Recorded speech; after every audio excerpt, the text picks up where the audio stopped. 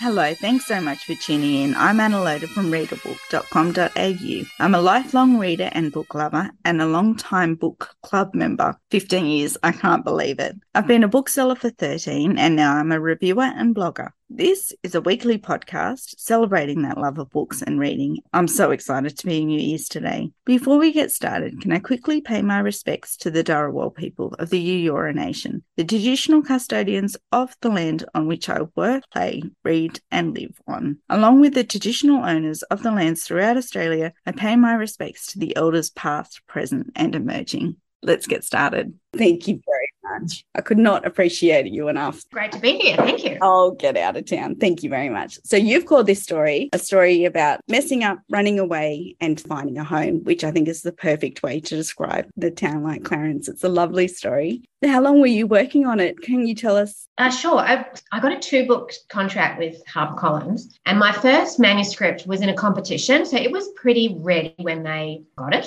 And for the second, the Vet from Snowy River. And for the second one, because I was thinking I'd just write something else in that same town, my publisher, Rachel, she said, write a different story. And the reason for this is that what if the Vet from Snowy River doesn't sort of capture the market? Then if your second book is set in a similar way, you know, maybe you might be having a better option for yourself if you write a totally different story that way.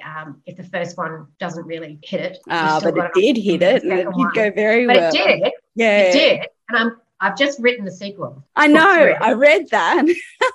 Or that you were working on the sequel. Yeah, well, working on it. So I had to write this one from scratch. So Rachel said, put a few synopses together, send them to me after the weekend. And I was like, oh, that's a weekend? What? So I put 2 stories together that were from ideas I'd had circulating. So many years ago, I wrote a short story about a pilot who found she was related to a wartime pilot. Oh, wonderful. And The Secret in the Shed was in that short story. Yeah. But at the time, I thought there's a lot of material there for something bigger. So I used that as a bit of a springboard. But because I started with the World War II relic, it took me a long time to work out who my characters were. So I did struggle. My first draft was 146,000 words, which is way too long. I mean, it's still a fat little baby, but it's about 104,000 now. Yeah. Wow. A lot of waffle. Yeah. And I think it's because I didn't, and originally began it with Joey's backstory. There's a scene in there where when he was a teenager. Yep. And because I'm obsessed with writing kids' point of views, he's such a nice person to hang out with. I can imagine that he would be nice to know back and forwards. Yeah. So I had started the book with him and my publisher suggested, because she knew I was struggling with Kirsty, with her really understanding who she was. She said, why don't you try starting the story from her point of view and see what happens? So I wrote the prologue with Kirsty as a kid. I think she's 11. Yeah, with the broken arm. And it just came out sort of almost fully formed in my head. And then suddenly I knew who she was. And from that moment on, initially she and her mother hadn't got along. But then I could see how kids are just so, I found this with my own numerous children. They're so forgiving. Like a parent can really mess up badly. And the kids are just so adorably good about it. You know that saying, be the person your dog thinks you are. Sort of what's true for kids as well. Be the parent your kids think you are. And I thought I can see that Kirsty is a much more interesting character if she actually adores her mum and she sort of indulges her a little bit and is a little bit of an enabler. And that's sort of what causes the problem going on in life, is that she never really learns how to deal with the problem. And deal with the problem. Yeah, because she's got this runaway sort of mentality. Wow, that's so interesting because I really knew Kirsty so well. And then, of course, because Joey's got the hippie parents and the hippie parents. There were lots of things that I identified with his family. That I was so delighted when you told me that in your email to me because, I don't have hippie parents. My dad's an accountant and my mum is a bookkeeper, and they're as far removed from an off-the-grid community as you could imagine two people to be. You are, Joey. Yes. But I have spent quite a bit of time in that northern New South Wales area, and I just adore it to bits. Got a couple of kids who could really go down that lifestyle path, one of them in particular. particular. So yeah, it was great to explore that. I wanted to call him Joyous, actually. I wanted Joey to be his nickname and his real name to be Joyous because his mother and father had given him Love it. crazy name. But then, I don't know, it seemed a bit too cute. Oh, no, that's super cute. I'll be thinking of him as Joyous from now on. Be to segue right into your writing career, which I would love to know about more. So because you were an indie writer as well, and then you were discovered by HarperCollins, but I haven't been able to read any of your indie stories yet, but are they all like you said that your babies as though Virgin River and Sea Change? Yeah. No, they're not. No, not really, because my interest in writing actually began with historical fiction, and that's where I still lurk in that space. I've got a few manuscripts tucked in my drawer. So I've really Stella's romance career began as a bit of a sidekick because the romance writers of Australia run such great competitions. So when you're first starting, it's hard to pitch yourself against other people and know if whatever you're putting on paper, does it resonate with readers? So I thought I'll start entering some competitions and then I'll get feedback and I'll know because it's hard work. Where you sit, yeah. Should I continue or not? Yeah. So then I started getting really great feedback. Well, you won the Sapphire Award and the Emerald Award and the Valerie Path. Valerie Path, yeah. I haven't won a Ruby yet, but I live in hope. Oh, absolutely.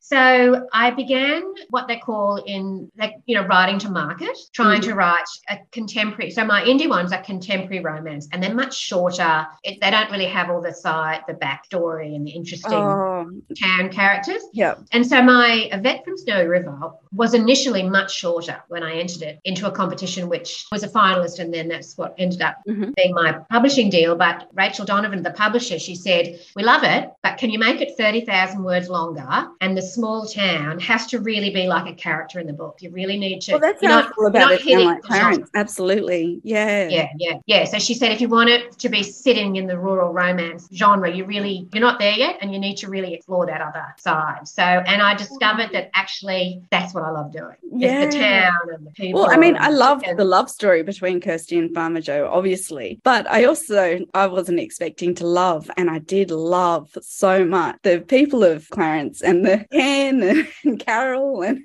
I just love Ken so much. I lived in Sydney when I was little for a couple of years, and our neighbours were Ken and Thelma, so I just lifted their names, gave them a different surname, but he was this balding, larger-than-life character with this incredible moustache. Of course. So it was just adorable having him running this little 3-star hotel motel that he thinks is the grandest hospitality treat anyone could ever stay in. Absolutely. And isn't surprised at all when Kirsty wants to stay indefinitely and when he's just hanging out practicing his poetry. But so how did you come to the annual Clarence River Bush Poetry Muster then? Because I just loved that idea. Well, I wanted in the Vet from Snowy River, it was all about sort of a craft group. There was a little craft stall towards the end, but I liked the idea of having the community having a sort of a little story progression of its own. So I actively was thinking, what could I have? And I have entered quite a few bush poetry competitions myself. In my writing dreams, there's no boundaries on my dreams. They are all encompassing. So I had a crack at writing kids' books in verse. Very difficult to get published in verse. But they all tend to be about animals, and they often are set in the country. And I've sent a few of them off, the ones that are very country-based. I've sent a few to bush poetry competitions in Tamworth. And when I was trying to sort of learn what they wanted, like how I ought to put these poems together, there's some really great videos online that you can watch of Australian bush poet performers giving performances in pubs, and a waitress will walk through with a tray of beers in front of the screen, and so I had popped into my head that a bush poetry competition would be a lot of fun. And up here we have a music festival called the Gympie Muster, which is music, but I just love the word muster. It's got so much resonance to it. Yeah, so I thought, well, let's have a bush poetry muster. And bush poetry and off-the-grid communities, you wouldn't sit them together in a cliche side by side. They're a bit juxtaposed, I suppose. I sort of tried to explain that a little bit through Joey's mum being initially from the country before she fell in love in the backseat of a Datsun. Oh, I believed it all. It was all wonderful. Yeah. The extra agendas that they throw in there and the... Oh, yeah. It was so sweet. Obviously, I loved all of Joey's family, but oh my goodness, Amy was next level. I wanted more of her. She was so sweet, wasn't she? A few years ago, when I was trying to sort of get my writing to a level that was publishable, I did a course at the University of Queensland. They have a postgrad course there in writing, editing and publishing. Mm-hmm. And one of the courses we were offered was run by Richard Newsom, who writes kids' books for text publishing. Mm-hmm. And our major assessment piece, we had to write the first 5,000 words and a synopsis for either a middle grade or YA book. Mm-hmm. And so I wrote middle grade on a kid about the same age as Amy. And it was so much fun writing it in first person, present tense, right in her head. And I just free rein. So Amy really has a precursor in this manuscript I've got. My manuscript was a finalist in the Ampersand Prize, which is run by Hardy Grant Egmont for kids writing. But sadly, it didn't win, and they weren't beating down my door with contracts. Yeah. Having said that, I would have found it very difficult to maintain my writing schedule for HarperCollins, and things always work out for the best, don't they? Yeah, that's right. It would have been a bit of a stretch. Yeah, but Amy exists on the pages in a much bigger way in my manuscript drawer. Oh, fantastic. Well, I have a little niece who would absolutely tell anybody dropping a cigarette butt that it was going to kill the chicken. That was just yeah. One of my kids, I've got 4 kids, and the oldest one, when he was little, I can remember being at a Japanese restaurant. This is back when people could just smoke anywhere. Mm-hmm. Lit up a cigarette while we were eating, and he just announced loudly to the whole restaurant, "Oh, yuck, that's disgusting." And in those days, but now you'd be like, "Yes, son, you go for it." Yeah. Oh, bless. Can we quickly talk about the farm stay? Oh, yeah. So Joey, when we meet him, he's washed out, really. He was like the barefoot investor, I guess, and he's just coming with his tail between his legs, and he's setting up a farm stay farm. Dave and I have stayed in a farm stay, but I'm so ashamed to admit that I didn't even realise how much work went into it. I thought that all just happened. Well, during COVID, we couldn't get out of the Queensland for a long time. Mm. And I was looking for somewhere we could go, because I've got a dear little dog who I hate to leave. And interestingly, his name is Joey. And yes, I did name the character after him. So I Googled places where you can stay with dogs. And this place in Queensland called Mount Barney Vineyard Cottages.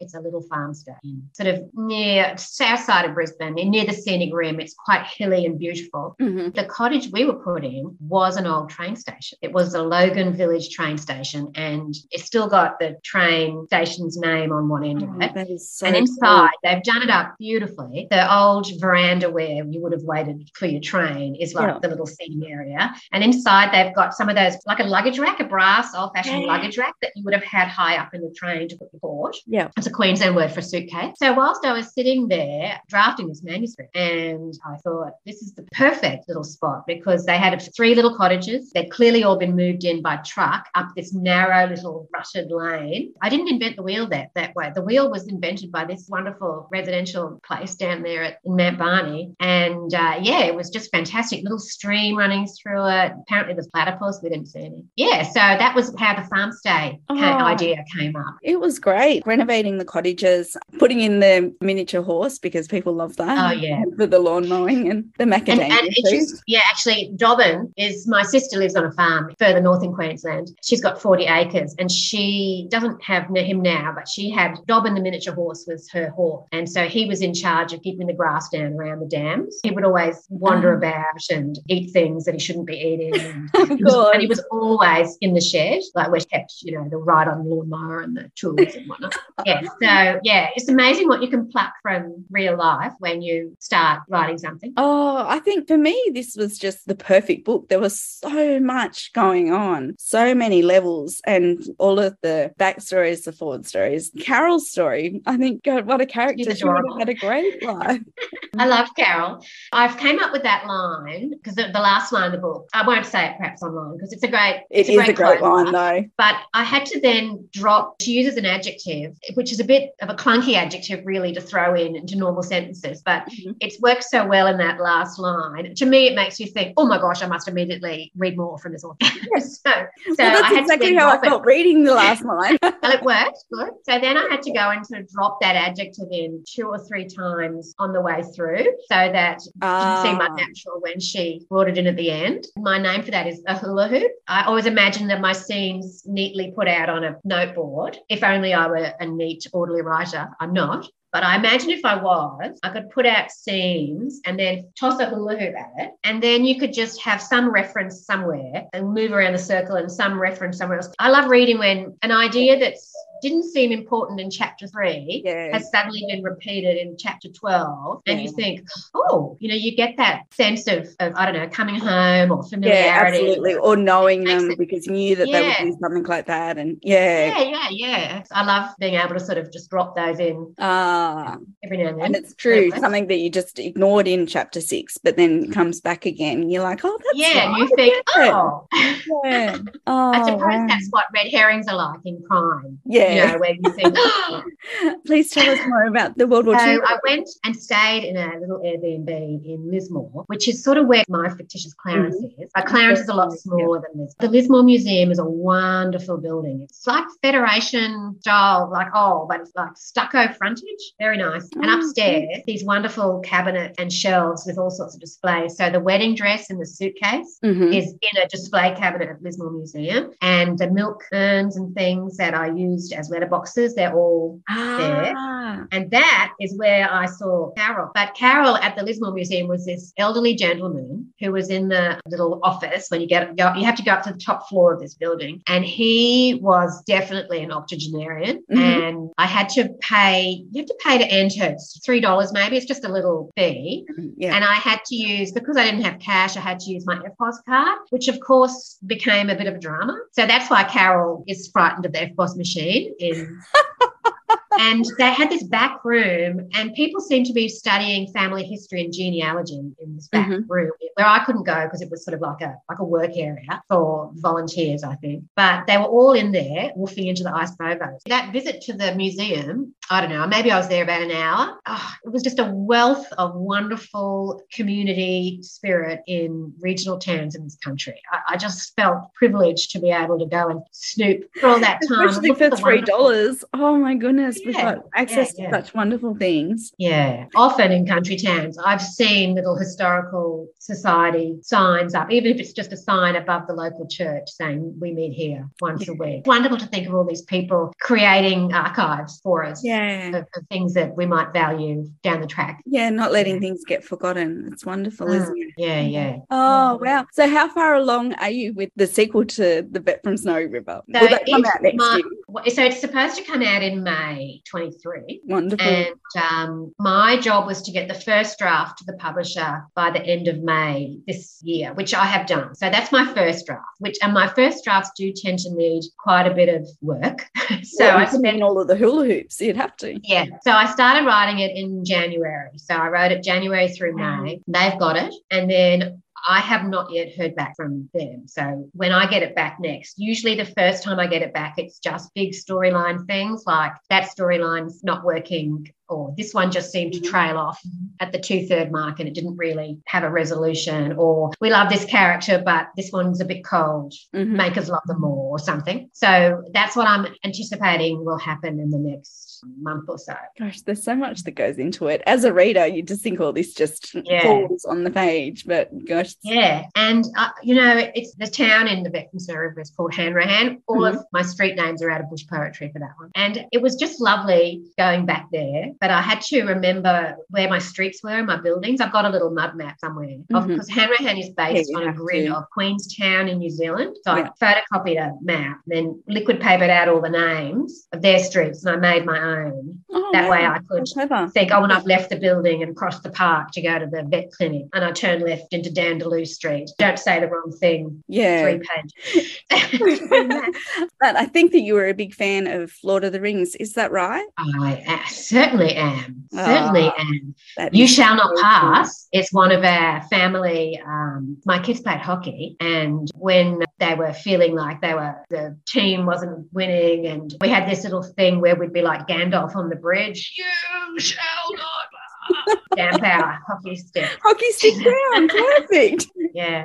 Yeah, but actually, really, it was my love of Aragorn. Ah, well, that's fair. Yeah. Are you a big reader? Yes, until I became a published author. Fair. It really messes with my reading timetable because sometimes I think if I'm reading something, I can be a bit of a mimic, like in voice and tone. Yeah. So I try to read it completely different to what I'm writing. If I were to read something that's so wonderful, it might mess with my mojo a bit. I'd think, every sentence I write is rubbish. Yeah. So I really don't read much when I'm writing. And if a draft's taking me 6 months to write, I'm in a book club and I've been in it for about 24 years, a long time. And they have given up expecting me to have read the monthly book.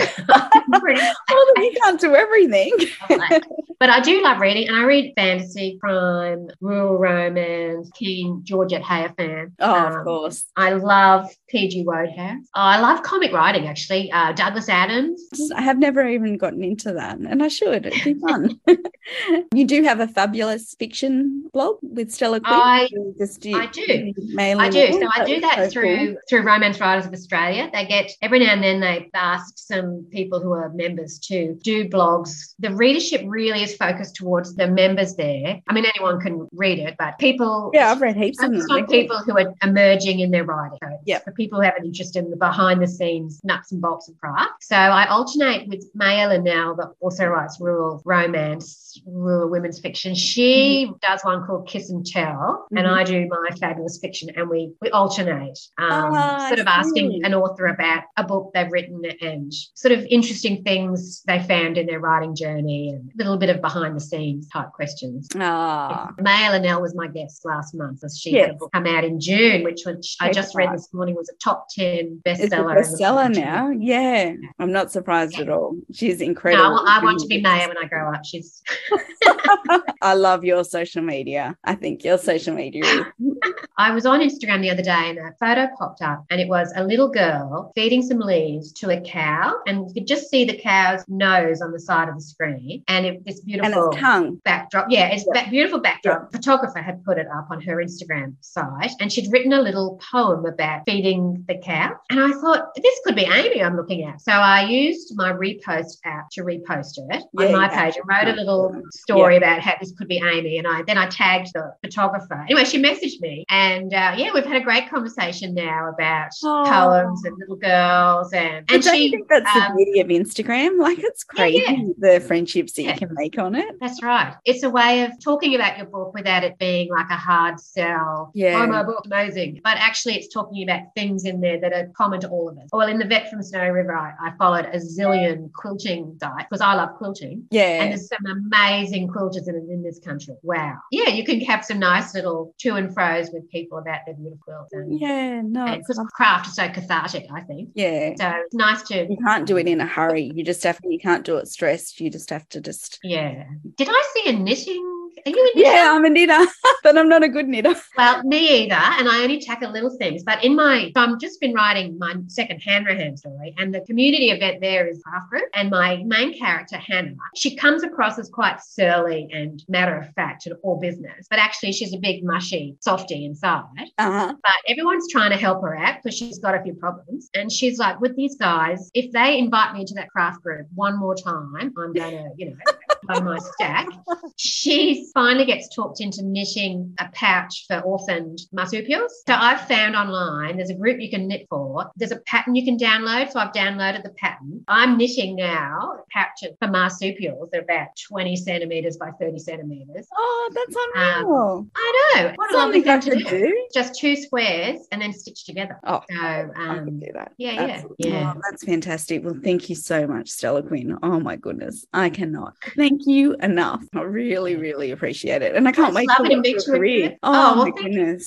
I can't wait to see what you do next. I want a sequel of A Town Like Clarence. I want more of Daisy. Me too. Me too. And Joey has got a lot of siblings, and that's not an accident. Absolutely. Do a man and an L, like Wildflower.